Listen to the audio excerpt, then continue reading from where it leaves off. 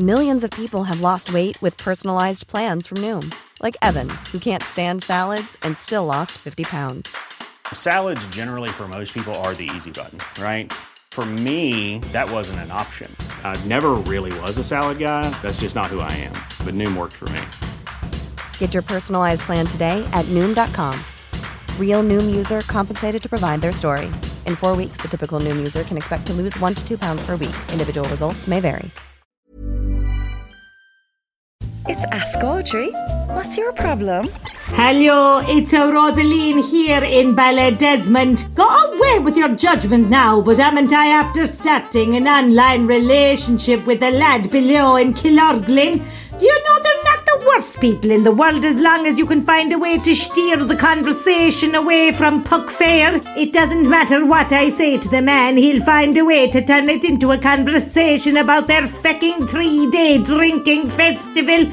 Stop it, I had to say to him the other night when we were sexting each other, and he insisted on using puck as rhyming slang for what he'd like to do to me, if you get my drift. Anyway, didn't he say he'd love to bring me to a beach in Kerry this bank holiday?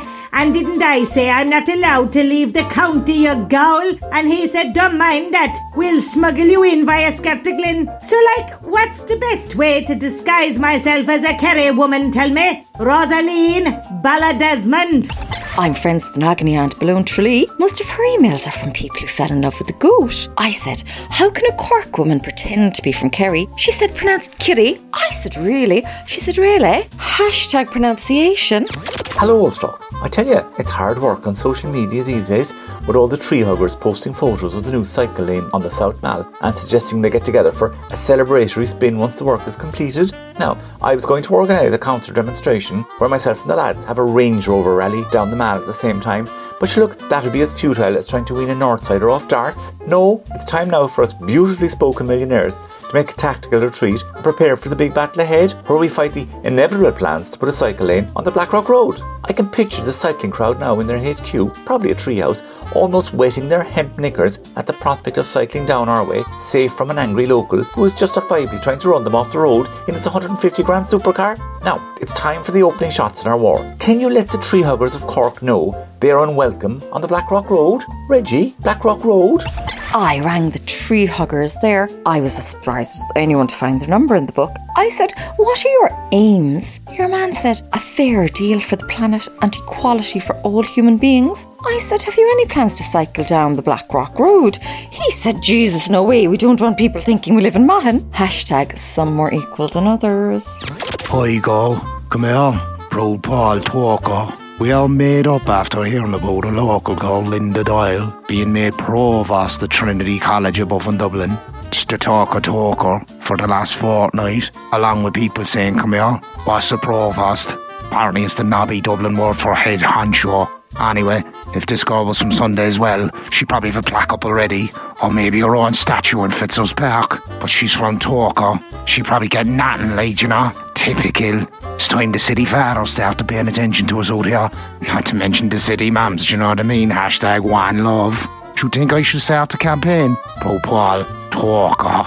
I rang City Hall there and told them the story. The guy said, I have a feeling Linda might get a bridge named after her for that. I said, getting a job. He said, no, for all the Dublin people she stopped from getting the job. Hashtag take that, G-dubs.